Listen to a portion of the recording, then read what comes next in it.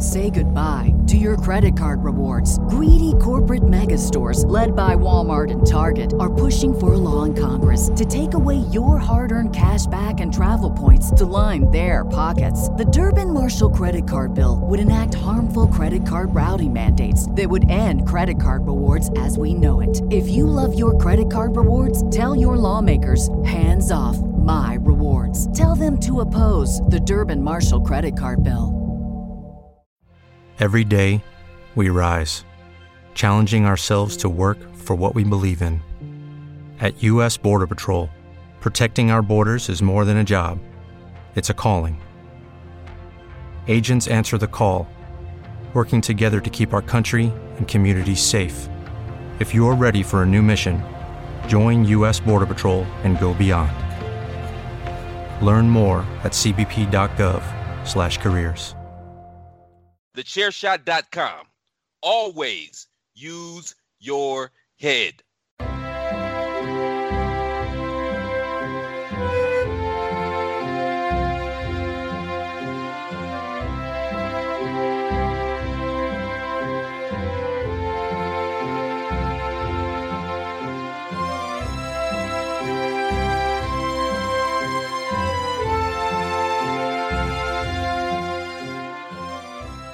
Hello, everybody, and welcome to another episode of the Badlands podcast, the only podcast out there that is 100% chiseled and is proudly part of the Chairshot Media Group. I am Mags, and again, with me, even though we are in a lockdown, he's just turning up every single week. I can't keep him away. Mr. Paul Tellier, how are you, sir?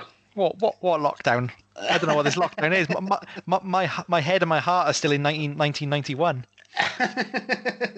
Wow, that was a horrific recording. For context, we're talking about something that's probably been broadcast about 6 weeks ago. But the recording we did with James for the 90s Wrestling Pod, watching probably the worst pay-per-view I've ever had to watch in SummerSlam, Survivor Series 1991. Agreed. Such a horrible show. Luckily, we get to watch Tuesday night in Texas to kind of make up for it. Can't wait for Tuesday night. Well, considering this is a Tuesday night, we've actually got a really special guest today for Badlands. Someone who's been on the show before, but I don't think you were available when you first came on the show. I missed it. Was it the first lockdown? Maybe. Yeah, I believe so. I think we just started going into the first lockdown. But yeah, this guy's I am in awe, absolutely in awe of this guy. He just hit the wrestling community with the most amazing breakdown of wrestling matches and shows with statistics. I just could eat his content up all the live long day. Former podcaster, although that's kind of gone by the wayside. It's the brains behind Pro Wrestling Musings. It's Craig. Craig, how are you, sir? I'm doing very well. Try not to blush after your introduction. My marvelous statistics, which is essentially just counting with flair. But no, thanks very much. There's the name of your new podcast, Counting with Flair. So in case people don't quite know about the content you put out, let us know about Pro Wrestling Musings. It's now kind of like transitioned into a website, isn't it? With all where you put all your stats and your kind of like opinion piece and stuff like that. So yeah, let the listeners know a little bit about that. Yeah, absolutely. So prowrestlingmusings.com. It's another one of those wrestling websites that you can't kind of turn a corner without bumping into. But the idea is it's a bit different. It's looking at wrestling kind of through a sports lens or a statistics lens or kind of anything that's a little bit different.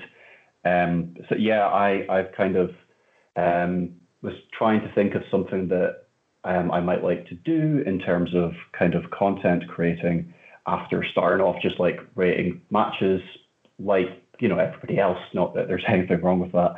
And kind of from being a football fan, somebody that's grown up playing way too many hours, stroke days of Football Manager, kind of went down. Well, you could do statistics for wrestling. You could look at it like, I always think of a Liverpool game years ago. I think it was Rafa Benitez was in charge, and it was against Burnley, and Liverpool had 82% of the possession. I think at the time it was a record, and managed to lose 2-0. Which happy days. Kind of that sounds like classic Burnley. Yeah, pretty much. Classic. That's efficiency. Liverpool era. Well, yeah, efficiency, absolutely. So yeah, it's kind of that, and it works. It does work. You do find patterns, and you find guys that like Kota Ibushi that always gets really beat up in matches but wins, or Lance Archer tends to get less offense in matches than his opponents, but it's because every time his opponents get anything on him, they kind of do that flailing underdog babyface thing, and so it's you can definitely tell a story with it, be it kayfabe, or if you turn it on its head and look at like, this is how this guy works. This is how this.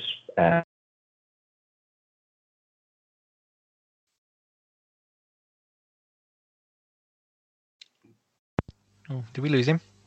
I think we may have lost you, Craig. He may be just contemplating his next statistic. Yeah, we lost you for a second there, Craig. Hi, yeah. I don't know what happened there. Hello. You're back. Can you hear me now? You are back. Yes. You're back. Yeah. Okay. So you were going over like how you find patterns and kind of like formulas to people's wrestling. Yeah. So was it before or after I was speaking about specific people? I think we got to Lance Archer just about. Just mentioned Lance Archer. Yeah. All right. Okay. Yeah. Or the other thing you can do is turn it on its head and think about it like non-kayfabe. This is how such and such a wrestler works, or this is how this match was structured. So it works both ways. Mm-hmm. And you did dabble in the world of podcasting for a short period. I was honoured enough to be on a couple of episodes of that. What was the happening behind that? Because it kind of like just quietly went away. Was it just a case of not having the time, or is it something that you just wasn't finding your groove with? I didn't intend on completely stopping that. I actually did 2 episodes of like a follow-up podcast. Mm-hmm. It was called Statistically Speaking for a bit. And Dan, the Excellence of Procrastination, he was for ages on Twitter. He's now expanding into wrestling poetry, which is like a niche within a niche within a niche. Him and I were doing that, but we only did a couple episodes. And the main issue behind that is I'm 7 weeks away from having to gleefully looking forward to looking after a tiny human, and that was awesome. That kind of restricted the time and teacher, so I'm already kind of chasing my tail at times. So the idea was to do a podcast, but less frequent. But it kind of just. Winter gets a bit dark and gloomy, and it might be something we'll dabble with again, but not right now. Yeah, well, I hope that you find your groove and found that time for it, because I really did enjoy wrestling with statistics. Just having it on as almost kind of like background music and just listening to you break down matches, and then when you started putting it up on the YouTube, and then you'd have the graphics up. Yeah, it was really well done podcast, and I miss it. So hopefully you'll be able to bring it back in some form or other in the near future. Thanks. Yeah, that's always nice to hear. So you've been on this show before, so we know your greatest wrestlers of all time. So there's not really anybody for you to add to the collated Mount Rushmore. But what we like to do when we have recurring guests is throw a little bit of an opening curveball at them. So for you, we decided to find out who your best wrestlers working today are, and I thought it'd be a little bit fun to compare it to what me and Paul come up with, because obviously we very much do not dive into the statistics, so we can't give like definitive answers. It's just we'll give the ones that we kind of like adore as wrestlers, and you can go, well, no, you're wrong, because statistically this person is actually the best. So who are your guys, Craig? Who are the four guys that make your list? I'm gonna caveat it by saying that like it is quite hard to attach statistics to like being the best. They can be somewhat erratic. There's no like X plus Y equals, whatever algebra. My guy, my wrestler, the guy that I gravitate towards all the time is Kenny Omega, and like somebody else's statistics, but like he's up there as having the best that it kind of turns about, but like he's always up there on Grapple, that match with Okada, Dominion, the Wrestle Kingdom, the other Dominion matches. Those are always like in the top 5 based on kind of crowdsourcing. People have waxed lyrical about Kenny Omega. He's showing that he can do it on American TV. The thing that I think doesn't get said enough about him was he just like stepped into a tag team and had like the best tag team of last year, one of the best tag team matches ever. He's just like he's fantastic, and I don't understand why it's almost like a debate at times about is he actually as that good? It's confusing. Great first pick. He's certainly on my list, and for essentially for a lot of the same reasons that you've put across. He was one of the main reasons I got dragged back into watching wrestling around 5 years ago. And he doesn't put on boring or not entertaining matches. It's really, really weird how he's got this skill of being able to just put on the very best match of any show. So yeah, he's definitely made my list. Paul? I haven't decided if he's on my list yet. Oh, shall we come to you last then? Are we taking one each? No, a list each. A list each. But are we taking it in turns or? I mean, we can do. We don't really play by the rules here, so either or. I mean, I've got mine, so I'm happy to round mine off. Number one is Kota Ibushi. I think the guy's had an outstanding year from Wrestle Kingdom to Wrestle Kingdom. He's just put on amazing performance after amazing performance. And I don't know if you've watched it yet, but potentially, Paul, he may or may not be the double champion. No, I've seen it now. I've seen it now. I appreciate that, though. Second, I've gone for Hiromu Takahashi. Since his comeback again, ironically, the beginning of the year, he hasn't missed a beat. He's literally fell into the same kind of wrestling formula that he was in when he got injured, perhaps even more so, more death-defying. So, I think he was one of New Japan's stars of this COVID era. And I'm so devastated we didn't get the Naito versus Takahashi feud that we were potentially going to get. And then my last pick, obviously I've got Kenny at number 3, who we've literally waxed lyrical about. And then last I've gone for Kyle O'Reilly. I think out of Undisputed Era, he's the best pure wrestler, so multi-talented. And I think this year we've really seen the kind of Kyle O'Reilly that we saw in the likes of Ring of Honor and PWG, where he's kind of coming out of the shell of being under Adam Cole's wings and really coming out as his own wrestler and looks like a true title contender. So yeah, they're the 4 guys who who I've gone for the best wrestlers working today. Good picks. I'm not familiar with Kyle O'Reilly because I don't watch NXT, but I fully approve of the other picks. You're missing out. You really are missing out. He's so good. I do need to dive into NXT a bit more. So we'll go back to Craig then. Craig, you want to round yours off and give Paul a little bit more thinking time? Sure. Kenny's generally my number one. I made the good decision last year off of a couple of recommendations to check out Stardom, which I'd thoroughly recommend that you do. Mayu Iwatani, for me, is the best women's wrestler in the world right now. There are other people like Io Shirai, Sasha Banks that are doing great things. They have the unfortunate kind of difficulty of working for WWE that, they do their thing in a different way. Yeah. Political.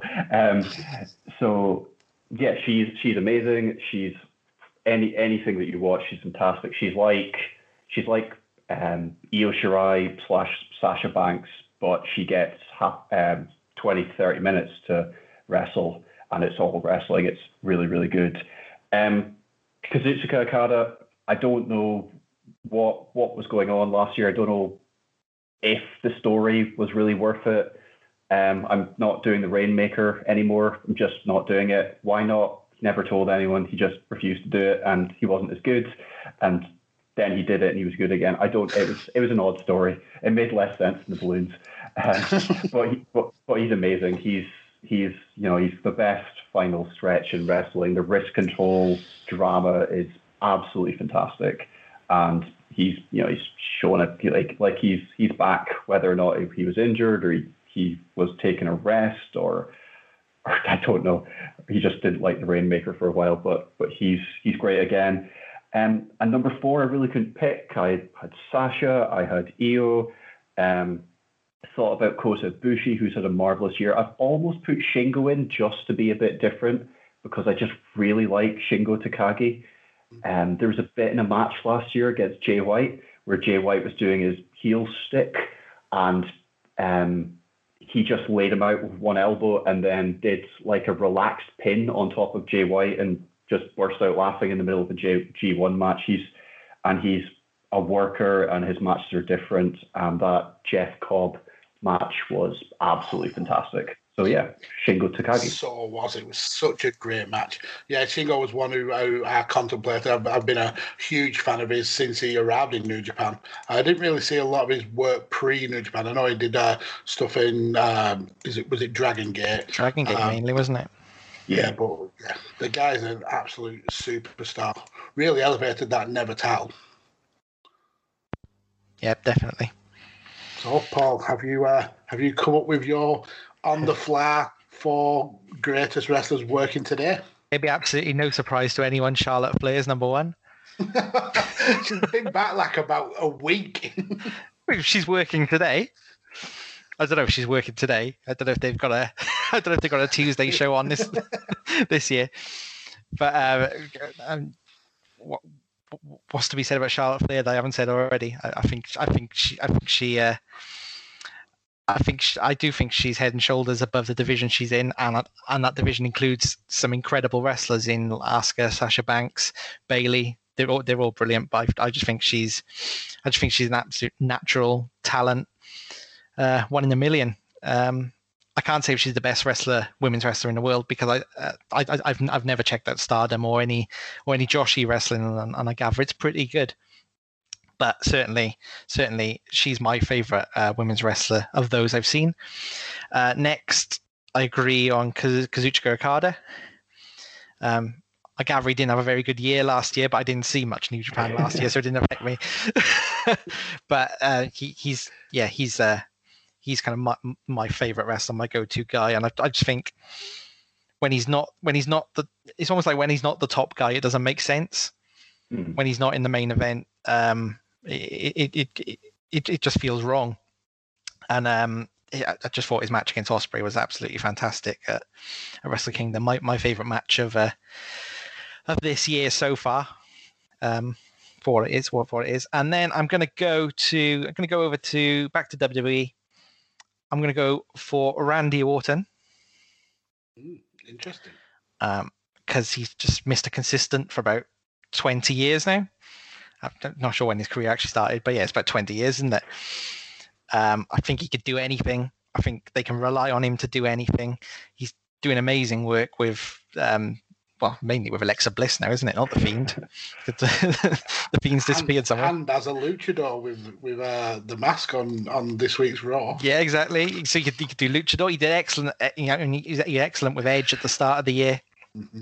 I just think Randy Orton's great, and this year, 2020 is when I think I fully started to completely appreciate him. I liked him before, but I'm starting to really get it now. I think he's probably one of the greatest that are currently doing it. And then I'm going to go Jay White. Wow, so no Kenny. No, because you both went for him, so I thought I don't really get a big head. He seems to be getting a bit big enough head as it is at the moment. In storyline, I'm not saying he's I like Kenny Omega. Jay White, best heel on the planet. And again, I thought he's incredible at Wrestle Kingdom, even though he lost to Ibushi. He made that match for me. Yeah, it was a great match and great character work by him at the end as well. Like when he was stretching to grab the titles. Yeah. And then the post event press conference where he basically said he quits. And the whole wrestling world is talking about it. So we still don't know. He's just got this amazing ability to silence a crowd. I know that's not difficult at the moment to silence a crowd, but but before COVID, he was very good at it. Yeah, 4 great picks by all, and for 3 kind of different outlooks, but still absolutely amazing picks. But let's get into this main topic. We decided that we would go with rookie years, so the Mount Rushmore of rookie years, and it doesn't necessarily have to mean the wrestler's first ever year in wrestling. It could mean their kind of breakout year with a new company or something like that. We just thought we'd go with rookie years for wrestlers. So, Craig, what's your first pick? So I think this is within your rules. The first one I've got is AJ Styles in WWE. Okay. Suppose I could have also gone AJ Styles in New Japan, but I was thinking WWE when I wrote it down. So the coming in the Rumble, that kind of huge moment, getting like he came in as such a big star. He even got to keep his name, which at the time was hard to do because everybody that was signing for NXT was going through name changes. He came in at the Rumble. He had those great matches against Roman Reigns. And then the second half of that year, he was the main guy on the newly brand split SmackDown Live, and it's one of my favorite periods to think back on as a wrestling fan. I really enjoyed that time where it was SmackDown Live and it was new and it was AJ Styles, John Cena, and Dean Ambrose at the time, kind of at the top of that card. So AJ Styles.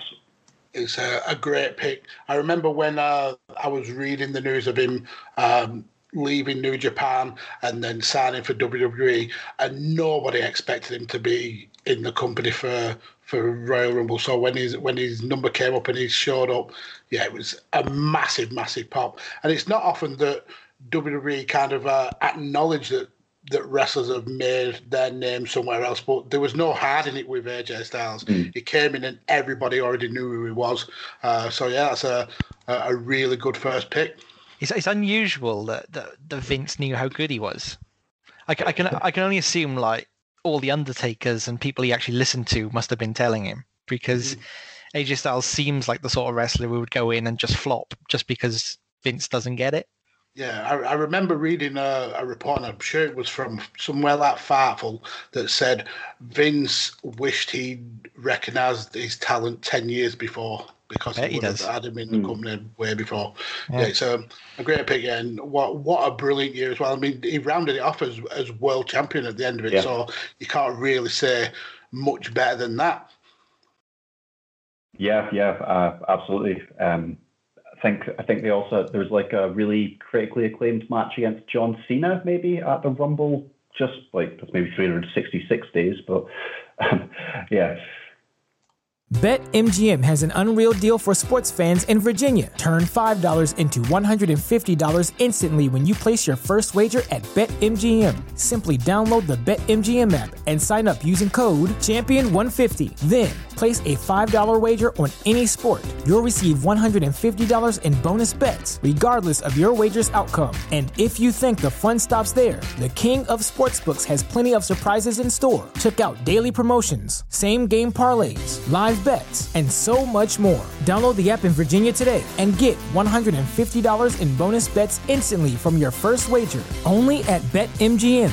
BetMGM and GameSense remind you to play responsibly. See BetMGM.com for terms. 21 plus only. Virginia only. New customer offer. Subject to eligibility requirements. Rewards are non-withdrawable bonus bets that expire in 7 days. Please gamble responsibly. Gambling problem? Call 1-800-GAMBLER. Promotional offer not available in Washington, D.C.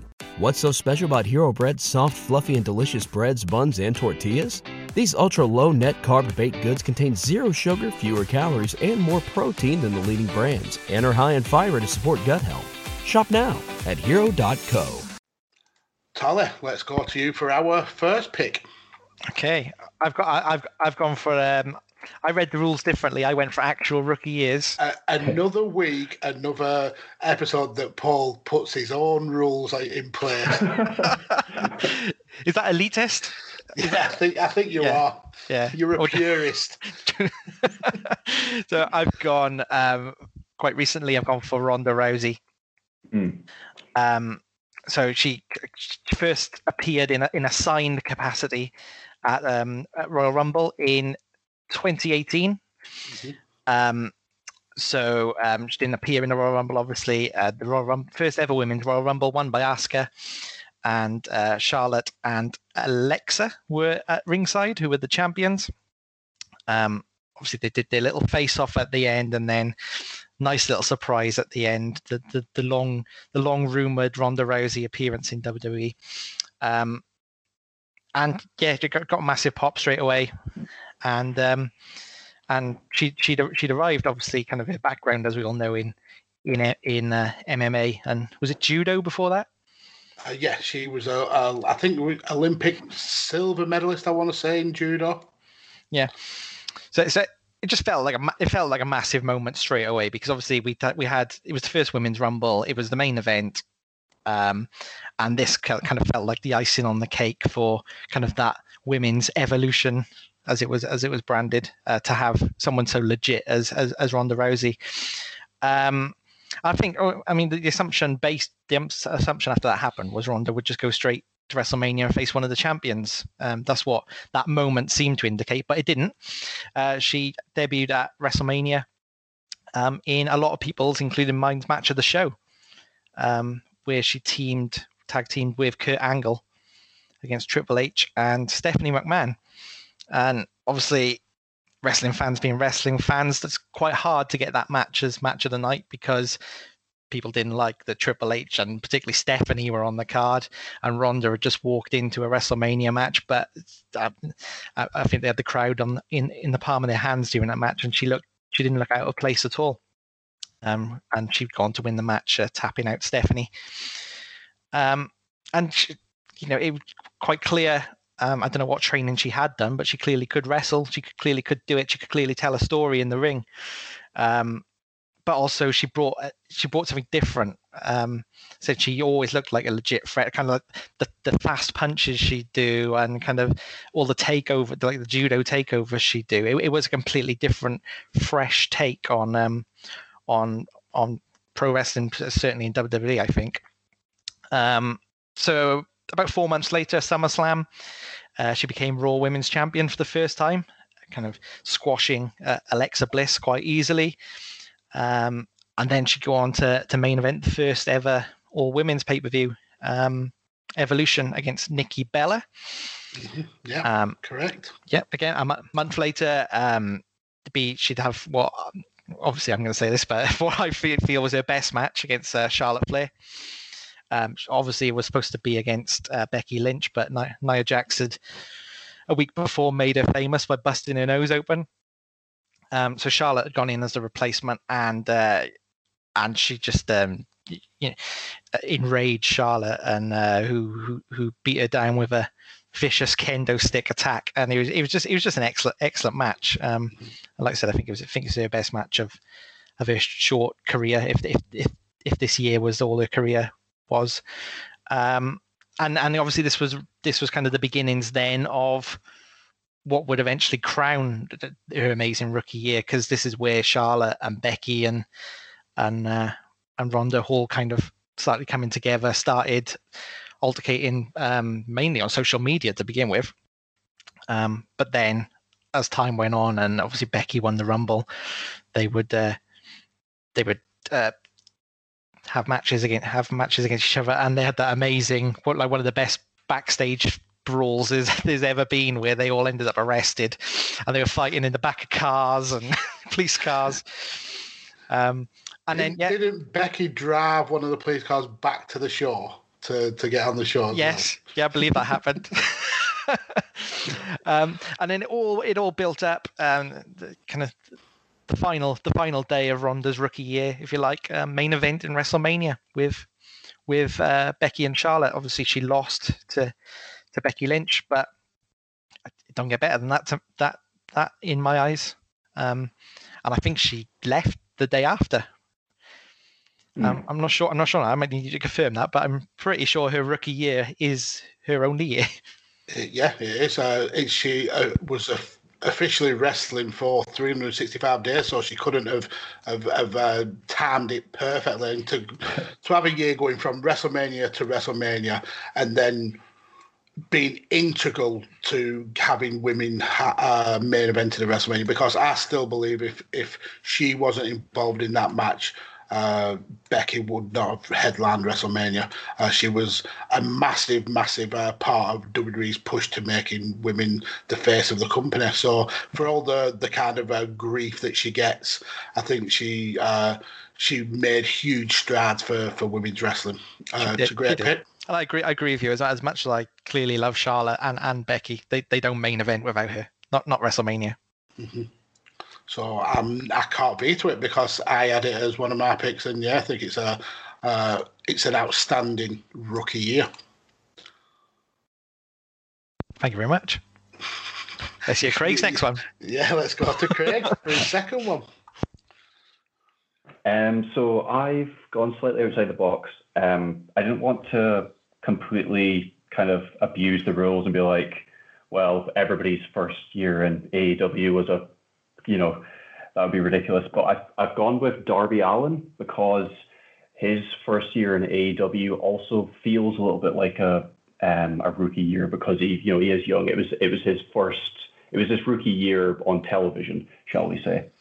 So yeah, and I mean he's also like AEW's main or first kind of homegrown guy, him or MJF, obviously. Again, I've gone with Darby Allin because he feels like a rookie, his stature and the way that he fights and that as well. But yeah, so he came in against Cody. They had that really good time limit draw, and then he's been pushed kind of really well since the beginning. He got that match against Chris Jericho, and he's already a proven draw. He's at the top of the cards, or middling to top, but he's always he's really broke. I suppose what I'm trying to say is he's almost like him and MJF are the breakout stars of AEW Dynamite, but Allin kind of feels more like the rookie going in. And I know that it's just out with, so he came in at Fyter Fest, or was it Fyter Fest or Fight for the Fallen, in that kind of weird period before AEW started, when it was like they were having pay-per-views. And yeah, he's just, I don't think anybody could disagree that he's really made an impact. He came from nowhere essentially, and I mean now he's a champion, but that's about 5-6 months after his first year. But yeah, Darby Allin. Yep, another great pick. It's a great shout. A lot of people say he speaks to the youth. He's definitely appeals to them. I wouldn't know obviously anymore, but but apparently he's very popular with the demo. With the kids. I don't really get the videos. I like the first couple, but now I'm just kind of yeah, okay. Yeah. I don't get them. But, the first of memory I had of Darby Allin was when Omega Luke interviewed him for his podcast, and he said that he was like sleeping in his car, and I think that was about a year or so before he signed for AEW. So yeah, I think it can definitely be counted as a rookie year, and like Paul said, he's kind of touched on that kind of youth demographic. You can tell that they think a lot of him because the people who they've put that TNT title on are big players, and for him to be the face of TNT, to be involved in a storyline not only with Cody but with Sting. My only issue with the guy is he seems determined to kill himself in the ring with his moveset.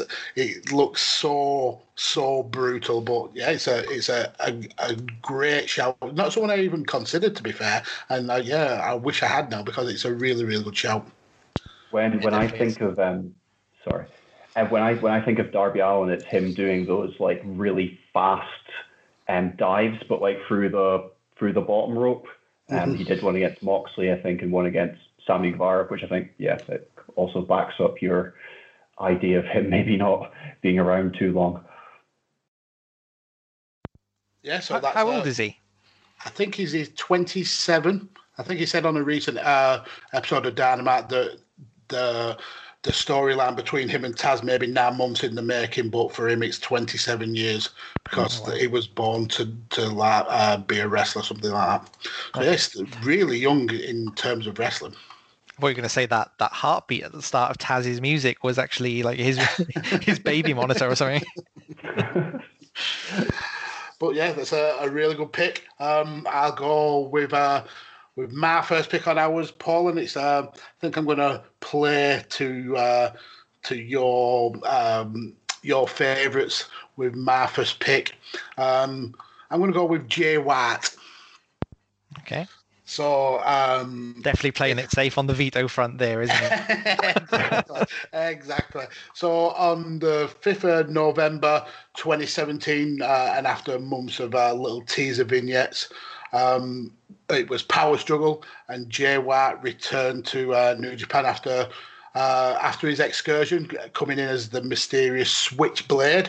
I think he'd been on an excursion to, was it Ring of Honor and Rev Pro, done about 18 months abroad, and came in and challenged Hiroshi Tanahashi straight away for his Intercontinental title, a belt that Tanahashi literally only just defended against Kota Ibushi in a war. And before Tanahashi could give a definitive answer, he was attacked by Jay. And then it was announced the following day that match would be signed for Wrestle Kingdom 12. So making his Wrestle Kingdom debut, unfortunately, he was not able to best the ace of New Japan. But 24 hours later, his stock in not only New Japan but in the wrestling world would start that kind of monumental rise. He was offered a spot in Bullet Club by leader Kenny Omega, who was kind of hoping to bring Jay in and kind of settle the infighting in Bullet Club. So after stroking Jay White's ego and kind of telling Jay that he reminded him of a 2015 Kenny, Kenny pulled out a Bullet Club t-shirt and offered Switchblade a spot in Bullet Club. So Jay put the shirt on and was he looked really happy to be a part of the group, did a pose with Kenny, then signaled for his finisher, the Blade Runner, hits Kenny with the move, leaves the ring after being chased off by a couple of members of Bullet Club, and then throws the t-shirt away. So then the next day we get another press conference, and Jay White has agreed to join Chaos, but he said it was not because he fitted in with the group. It's not because he particularly liked being in the group. It's because they had a common enemy with Bullet Club, and he would want to side with them for now.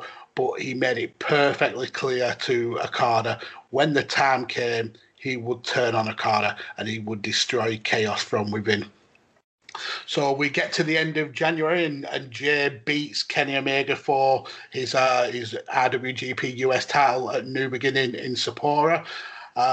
Then he defended it successfully 3 times against Hangman at Strong Style Evolved, against David Finlay on a Road to Don Taku show, and then even against Punishment Martinez in the War of the Worlds cross promotion pay-per-view. That title he would eventually lose to Juice Robinson, the G1 special in 2018. And then that's when he entered his first G1 climax, where he got 12 points, beating Okada. And he also beat the eventual winner of that G1, Hiroshi Tanahashi. So Hiroshi had to defend his briefcase at Destruction in Kobe against against Okada, and that's when Jay White came out and attacked Hiroshi, basically confirming his intention to challenge for the briefcase next.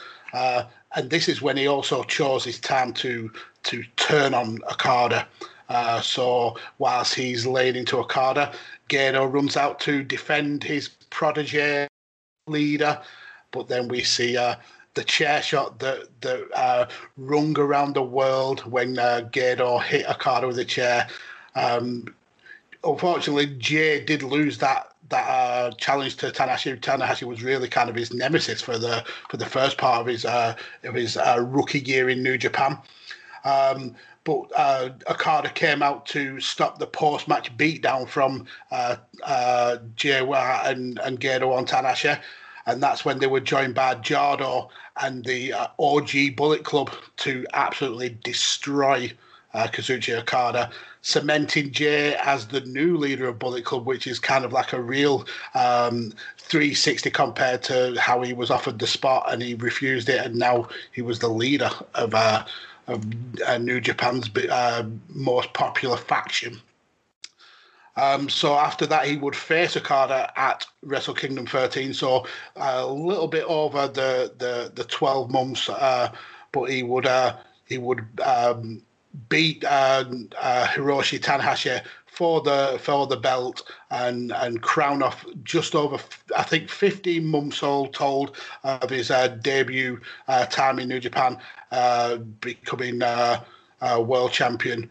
And rubber stamping one of the greatest kind of rookie years in at least in New Japan recent memory, and potentially in the whole of the wrestling world. So yeah, my first pick is Switchblade Jay White. Yeah, it's an outstanding pick. Not to mention at that Wrestle Kingdom, how did he beat Okada? Was 13 minutes? Mm-hmm, yeah, and then after that he challenged Tanahashi. I think he won the title at New Beginnings. New Beginning, yeah. Yeah. And in that match with Tanahashi, pretty much he dominated him as well. Yeah. So like beating Okada in 13 minutes and then dominating Tanahashi, it wasn't like it was like really cementing him as the real deal. And the storyline that he had with Tanahashi all the way through that year, where he just wasn't able to get one up on him, and then when it come down to the clutch and he needed to do it to become world champion, he was able to pull out the victory. And it's led to arguably one of the greatest heel wrestlers that we've got around today. Yeah, I can't dispute it. I look forward to him coming out at the Royal Rumble. I don't know, dressed as a Kiwi or a Maori or something. Can you imagine the scene? Wow, so it stays on. I'm actually definitely. With that. I thought that would be a quick veto for you, but that was amazing. Yeah, let's go back to you, sir. Speaking of New Japan, I have put down Kazuchika Okada for his rookie year in New Japan. So, counting rookie year in New Japan as his return from excursion otherwise, it's quite hard to have a good rookie year in New Japan otherwise. Came back, beat Yoshihashi at Wrestle Kingdom, which isn't the biggest of achievements. Poor Yoshihashi. But then he challenged Tanahashi, beat Tanahashi straight away for the IWGP title. Big deal in Japan. I don't believe the Japanese fans were very happy about it. I think it was confusing for everyone. But I think that everyone would perhaps be surprised at just how good Gedo's foresight was there. When you look back on that, it seems like a wonderful genius decision.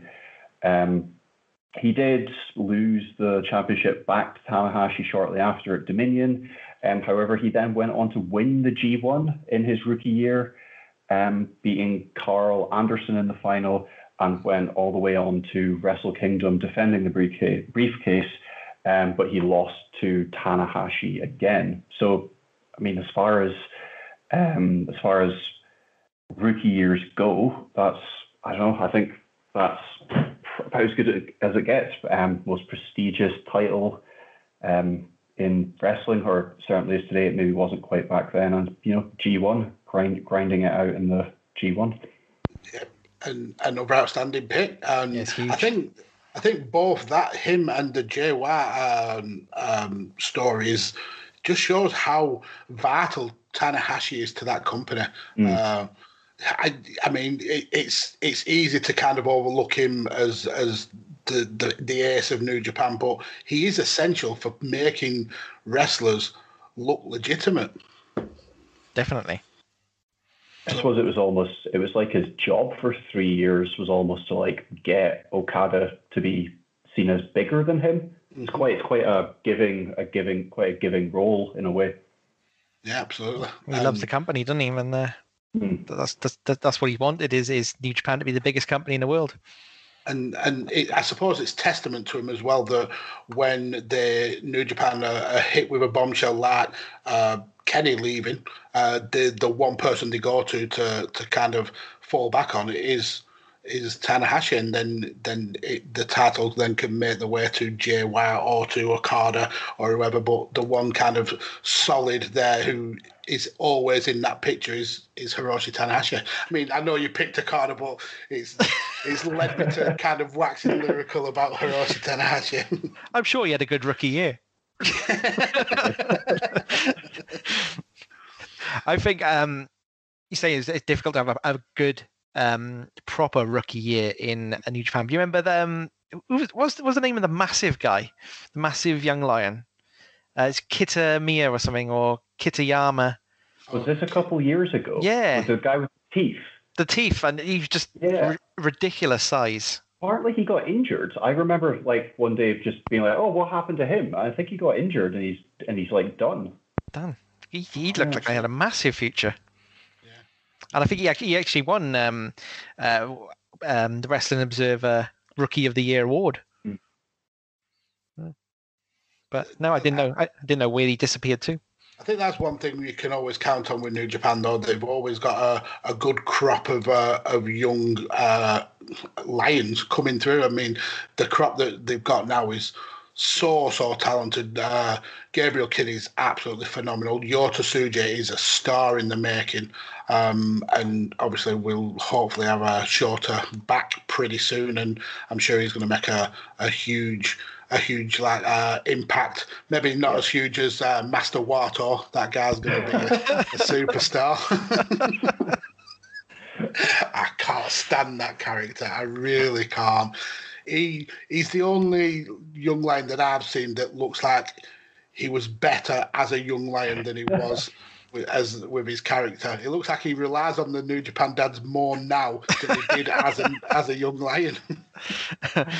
I'll never forget when he was a young lion. He was on I think he was on Suzuki's team, and Suzuki was pinning someone, and just inexplicably he came in and broke up the pin. There's one person you don't want to do that to. It's Minoru Suzuki. He just levered him. Absolutely levered him. They're on the same team. Brilliant. Right, Paul, let's go to you for our third pick and your second.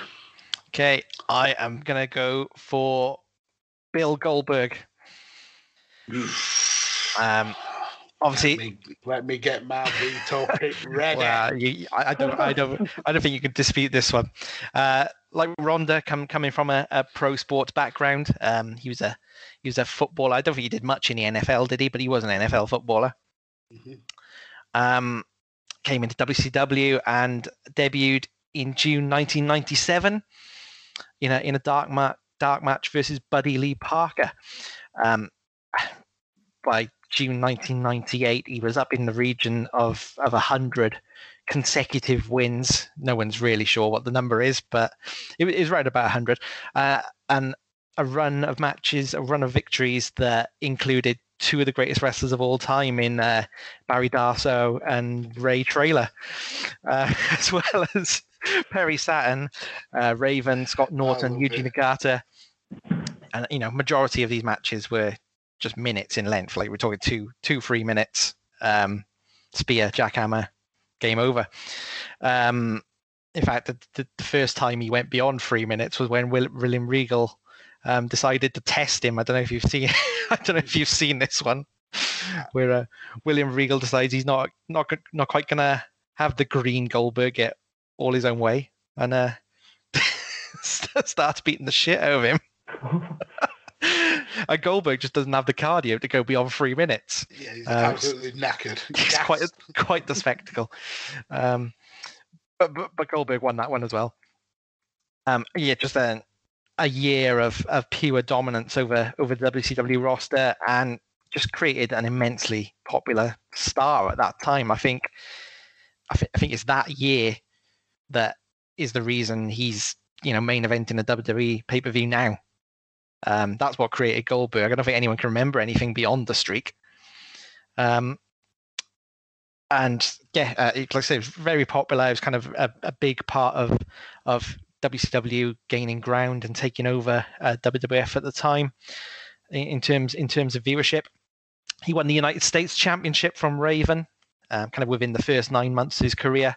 An undefeated United States champion. He would eventually relinquish it when he won the world title, and it was just at the end of his rookie year, where, like I said, he was unbeaten, over 100 victories, and he was just on the cusp then of taking on the NWO.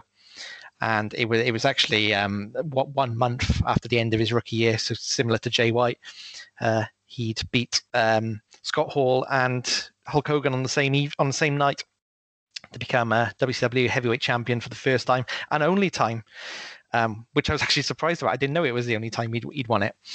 And like I said, I think that streak, that first year, that created the legend of Goldberg. I think that's the legend that lasts to this day, and has to go down as one of the best rookie years of all time. I don't know if it's the first ever unbeaten rookie year.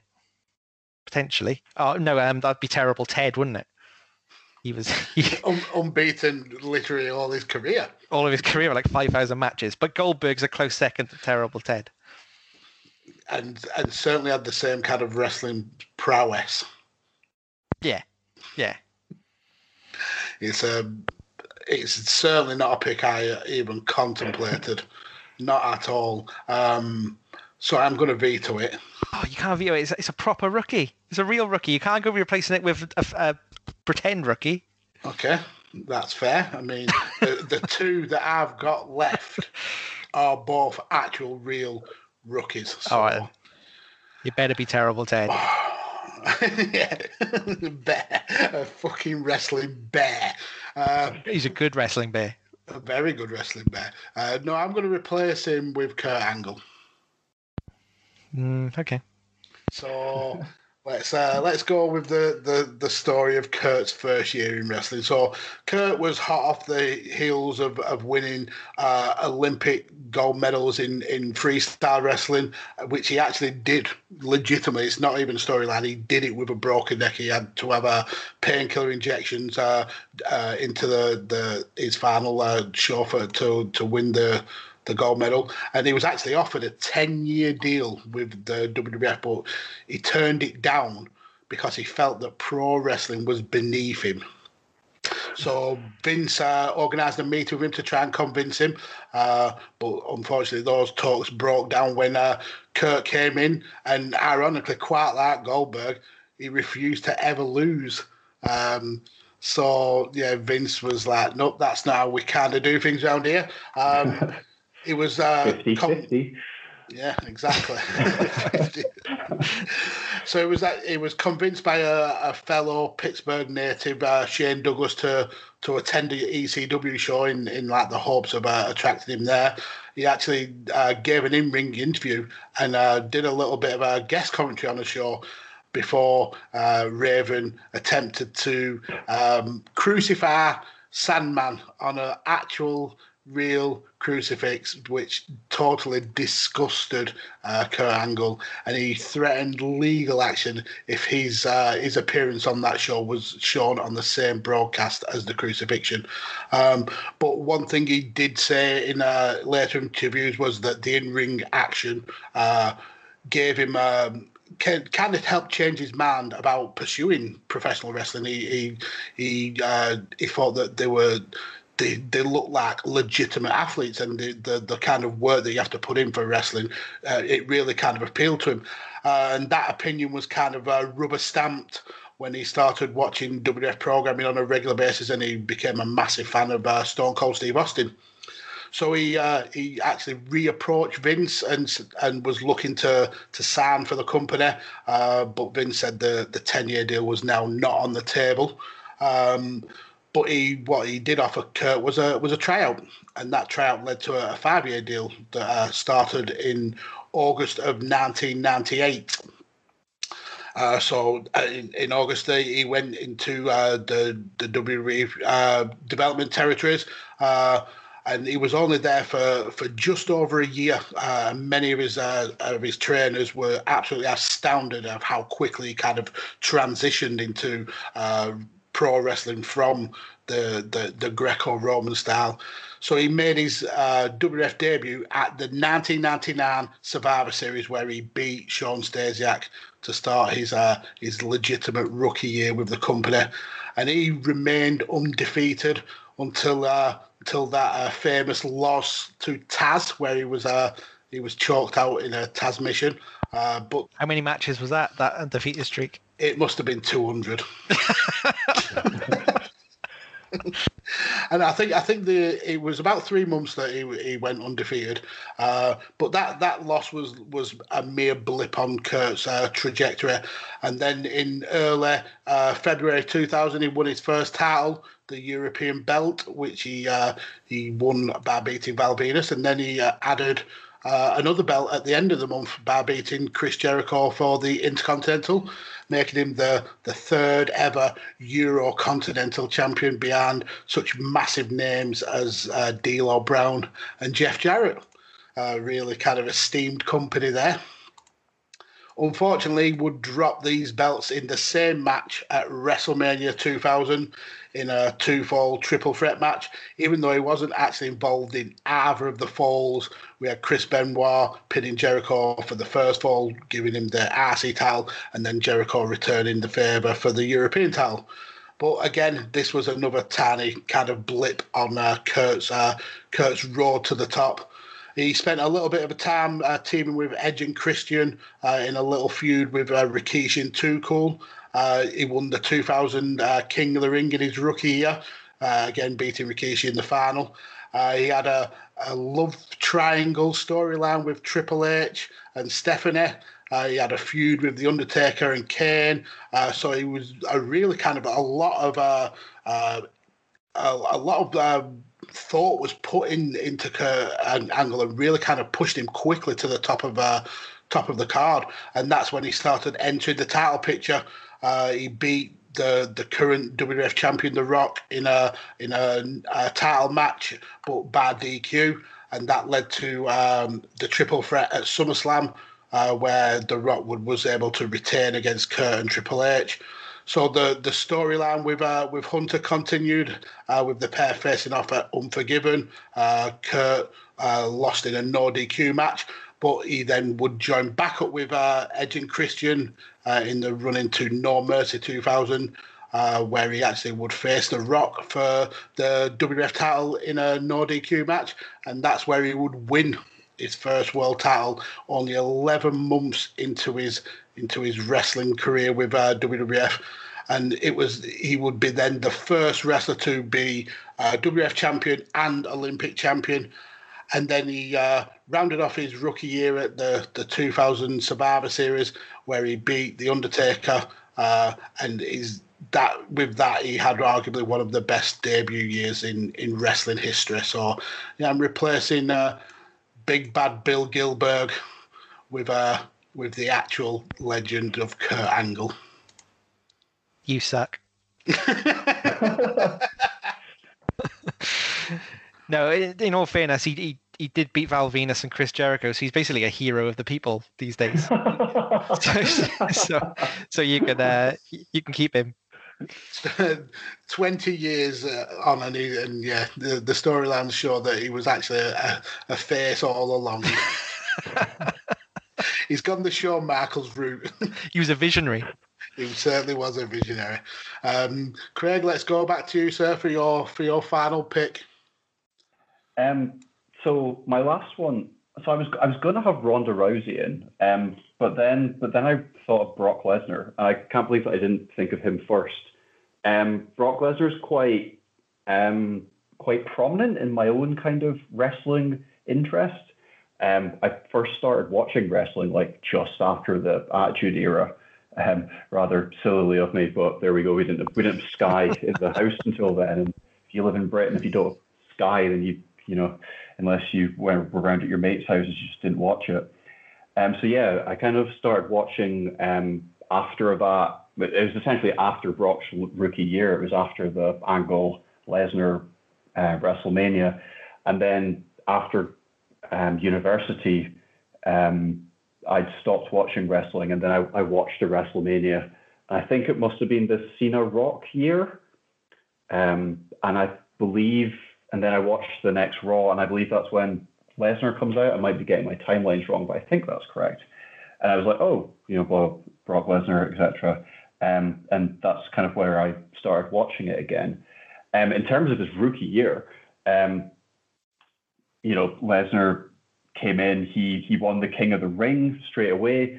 When he was after he'd had some stuff with the Hardys before that, but he came in. Won King of the Ring. He was put over strong by Hogan. He didn't have to comedy throw himself around the ring like Shawn Michaels. And then he won the WWE title at SummerSlam, I believe, against The Rock, barely 6 months into his run rather. And then he would lose it close to the Rumble. Then he would win the Rumble, going on to beat Kurt Angle at that WrestleMania that I mentioned before, just kind of about 13 months into his run. So in terms of his rookie year, King of the Ring, Hogan, WWE title against The Rock, won the Rumble. Just give up, just go home, try something else. Why bother? It's done. And that's Brock Lesnar's career. When he wants to be involved, everyone else can forget it. Yeah, absolutely. I'll say that as a compliment. Yeah, I mean, he's a massive favourite of us here on Badlands, and that's why I've got to agree with Craig, and he was going to be my last pick. And like Craig said, he went from WrestleMania, the Raw after WrestleMania 18 to WrestleMania 19, and in that time he did so much. He packed a career's worth of accolades into 1 year, and the ironic thing is he was actually meant to come out and destroy Stone Cold Steve Austin, but Stone Cold point blank refused to put him over because. Not because he didn't think that Brock was a talented wrestler, but just because he didn't feel that the advertising and the kind of the fact that it was on TV rather than a pay-per-view meant no sense, and it actually led to Austin going away and taking his ball home and leaving. But Brock's first year was just absolutely outstanding, beating the likes of Booker T, winning the 2002 King of the Ring, beating The Rock at SummerSlam. He was actually 126 days into his wrestling career, and he was the world champion. The only person who would come anywhere close to that in terms of their time with WWF is Ric Flair, who was in the company for 113 days when he first won the world title. But what that title also meant was that Brock was the youngest WWE champion in wrestling history at 25 years old. And I think that record is still standing today. So it just shows 20 years on just how much of a massive impact he made. Then we got the all kind of the turn with Paul Heyman and Big Show. Then again with Paul Heyman and Angle, leading to that WrestleMania 19 match where he did the infamous shooting star press botch. And apparently in his training in the WWE developmental, he pulled that off all the time. It was a move that was in his kind of wheelhouse all the time, and it was the first time he tried it on WWE main programming, and he messed it up. But Kurt was able to carry him to the victory, and he left WrestleMania with his second world title.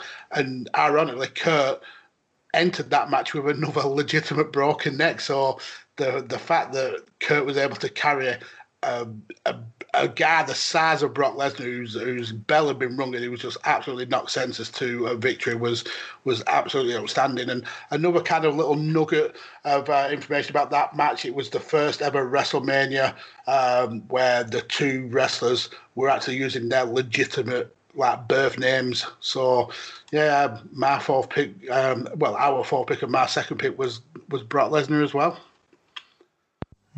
Was it? How does Kurt Angle have a different neck to everybody? How can you just have a broken neck and do these? It makes no sense. It's absolutely baffling, because even in his time in TNA, he didn't go and get the neck repaired when he came away from WWE. He left WWE saying he wanted to go on rehab, and then he instantly went to work for TNA, and he wrestled pretty much all his TNA career with a broken neck. Yeah, the guy's an absolute machine. He probably regrets that now. Yeah, probably. Yeah. Probably a bad decision. It must be embarrassing for whoever lost that Olympic final. Yeah, I think I saw his name as well. I think it's a Cuban wrestler. But Rocky Romero. Yeah, maybe. But yeah, he had injections into his spinal column just before wrestling and winning the medal. Just what a star! What an absolute star! Amazing. Yeah. It's kill. I'm itching so bad to replace. Are you going to veto Badlands favourite Brock Lesnar, someone who we've championed when everyone else has come on this show slating him? We've stuck up for him, and now you're going to kick him off of Mount Rushmore. It's a good point. But he was in FCW before, wasn't he? For a little bit. No, you're right. I can't do it to him, because we are big supporters of Brock Lesnar, and I would, as much as I want to put Charlotte Flair on, I'm gonna have to put that to one side and do it next week. Oh, I hadn't thought. Whatever the topic is. Yeah. I hadn't thought of the NXT kind of four horsemen. They're all kind of big options for that as well. Charlotte and Sasha. Yeah, Charlotte, Sasha, and Bayley. I don't think Becky had particularly a good first year. Much. No. But I was going to pick Charlotte because she was a legitimate rookie in her first year of NXT, and kind of really did it didn't show. She stood shoulder to shoulder with a great women's division at that time. Like I said, they had the four horsewomen. You also had Natalia down there. Emma, so Tennille Dashwood was there. Paige was still active at that point in NXT. So a brilliant division, and we're still seeing that feud, that four horsewoman feud, played out now, and we'll continue to see it played out for years. And the speed at which she took to wrestling, I thought was fantastic. But yeah, it doesn't compare with Brock Lesnar's first year. I think the thing with Charlotte that makes hers even more impressive, though, is the fact that she didn't want anything to do with wrestling at all. That she was like the furthest thing from a man, and then she comes in and is one of the best to ever do it. So yeah, I like how she dropped the name as well. I mean, everyone knows who she is. It's a bit pointless, really, but it's quite symbolic that she did drop Flair name until she felt worthy of it. Yeah, it would have been a great veto, but you couldn't have took Brock off our list. No, he's our man. He's our guy. So, Craig, what we need from you now, sir, is a topic for a future guest. What kind of a topic or kind of Mount Rushmore would you like to hear? Is it always people or is it ideas? It can be any, as long as there's some sort of tenuous link to the world of wrestling. It's absolutely fine. I can remind you of your last when you was last on what your topic was, and we covered it. Did we cover it with Foul? I think we covered it with Foul Original. Wrestling's genuine good guys. Okay, so like Daniel Bryan, Sami Zayn. And like John Cena, stuff, people like that. Chris Jericho. I don't know if he made the cut. Maybe not. Like Mount Rushmore of I think it's too technical. It doesn't really fit. But like the first thing that popped in was like 4 things that you would like to change about wrestling. Thinking contracts and healthcare and stuff like that. It's quite a big topic, but interesting. I can tell you now, mine won't be as sensible as contracts and healthcare, but I like the sound of the topic. Yeah, trampoline ring. Now you're talking my language. Right, so I think it's a really good idea for a topic, kind of like what we'd like to see better in wrestling, because it does. And over this past 18 months or so, it has really kind of like pissed a lot of people off with the speaking out and the way WWE books and the kind of like the wars between fans. So there's a lot of kind of a room for some out of the box thinking there. Yeah, you don't want to have to like keep questioning your morals when you're watching it. I suppose is something like when you're. Oh, do I have to turn the TV off now because so and so is here? It's just you don't want to be having to do that. Yeah, annoying. The amount of kind of mutual friends I've got on Twitter who are just turning their back on wrestling now because of everything that's gone on recently. It's a very poignant topic, something that'll be interesting to debate with someone. So thank you very much for that. Let everybody know, sir, where they can find you on Twitter, where they can find the amazing statistical analysis that you do of wrestling and all the content that you put on ProWrestlingMusings.com. So ProWrestlingMusings.com is like the hub. If you do go on it and you like it, please sign up to the newsletter. It's quite easy to find. It goes out once a week, and it kind of also keeps you up to date with the fantasy faction. It's like a wrestling slant on fantasy football, but it kind of goes out each week to promote that. But it also links in the highlights from the website. So it's just a good way to be up to date. Twitter is Craig PW Musings, and there's also an @PW Musings, which is more just the stuff. I always feel a bit big-headed calling it content, but it's the absolutely content. It's worthy of the term content. Yeah. I remember you putting a picture of the way you work out the stats and you can't see shorthand, and it just blew my mind. I was like, how does he understand any of this?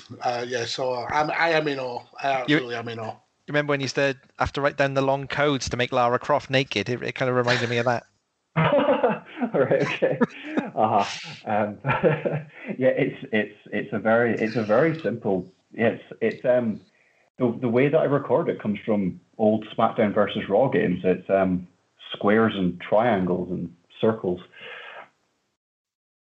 it certainly leads to some incredibly unique content because there's a million podcasts out there, there's a million reviewers. There's nobody doing what you do, and I think it's absolutely brilliant. And I will keep saying, as long as people will listen, a wrestling company needs to sign you up for that. They've kind of got that a similar thing with Chris Charlton in New Japan. He's good at kind of like breaking down stuff like that, but certainly someone like AEW or WWE could really use your statistical prowess. Absolutely. What I want to see is like maybe in 10 years' time, if you've got that amount of commitment in you, like a book where you you look at like the 10 most apparent statistical trends you've spotted over the decade, and then I do want to do stuff like that, like so like I do want to organize it enough so I have like what's the average New Japan match look like, what's the average AEW match look like, what was 90s wrestling like, what was such and such. I'm just a bit scattergun in my approach at times, so but yeah, that would be very interesting. Just don't know if if I've got the kind of structure to do that. But yeah, hopefully, maybe. Okay, Paul's only saying that because he wants new quiz fodder. He's sick of reverting to his trusty WWE encyclopedia. Exactly, it's the only book I've read over the last 7 years. I need some new bedside material. No, it's stuff like that. It's a cool idea. Just I'd certainly buy it. Time consuming. I would absolutely buy that book. Just do it for me and Paul. Just do us a copy. Just two. Yeah, just 2 copies. No, but I think it's a great idea, and I think you don't give yourself enough credit because you are doing amazing content. You really are. I think it's good. I do think it's good. It's just, you kind of, one day you think it's really good, and the next day you're like, oh, this is pointless. What am I doing? But yeah, I think I still believe in it and think it's worthwhile and stuff. So I'm going to plug away and see what I can do with it. And I've got some kind of people that often will write about it and stuff like that. So that's that's another thing. If people do want to create content, it's so much better if you just, I did it all by myself at first, and the website was just like all my stuff. But as soon as you like just do it, even if it's tenuously with other people, it makes it feel more of a thing, more of a real thing, rather than just something you're plugging away up on your own. Yeah, I agree. And the mindset about kind of believing that you're doing something really cool and then hating it the day after. I bet that's Paul's feeling on coming on Badlands with me when I give him abuse. It's when I'm agonizing over my research and it's 5 minutes till podcast time, and I'm like, why the hell am I doing this? Anyway, Paul, it's your favourite time of the podcast. Oh yeah, this is the other time I feel like that. Well, if you want to see any content that's not worthwhile, you can always follow me on Twitter at RainCounter. You can follow Darren Mags at Dej Kirkby, DEJ Kirkby. Or you can follow us both at Badlands Pod. And if you want to hear more excellent podcasts from either us or other people, you can go to your favorite podcast provider and you can subscribe to 5 Nerds Go, Shooting the Sports-ish, Visionaries Global Media, and Chairshot Radio. And Chairshot Radio is where you'll find us every Thursday with a brand new episode of Badlands. Until then, please stay safe. Always use your head and your face mask, and take care.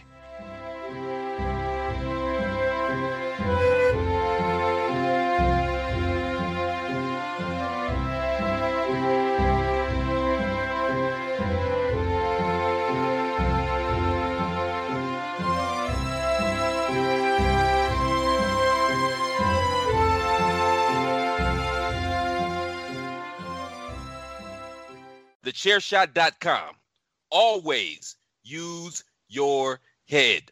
Say goodbye to your credit card rewards. Greedy corporate mega stores, led by Walmart and Target, are pushing for a law in Congress to take away your hard-earned cash back and travel points to line their pockets. The Durbin-Marshall credit card bill would enact harmful credit card routing mandates that would end credit card rewards as we know it. If you love your credit card rewards, tell your lawmakers, hands off my rewards. Tell them to oppose the Durbin-Marshall credit card bill.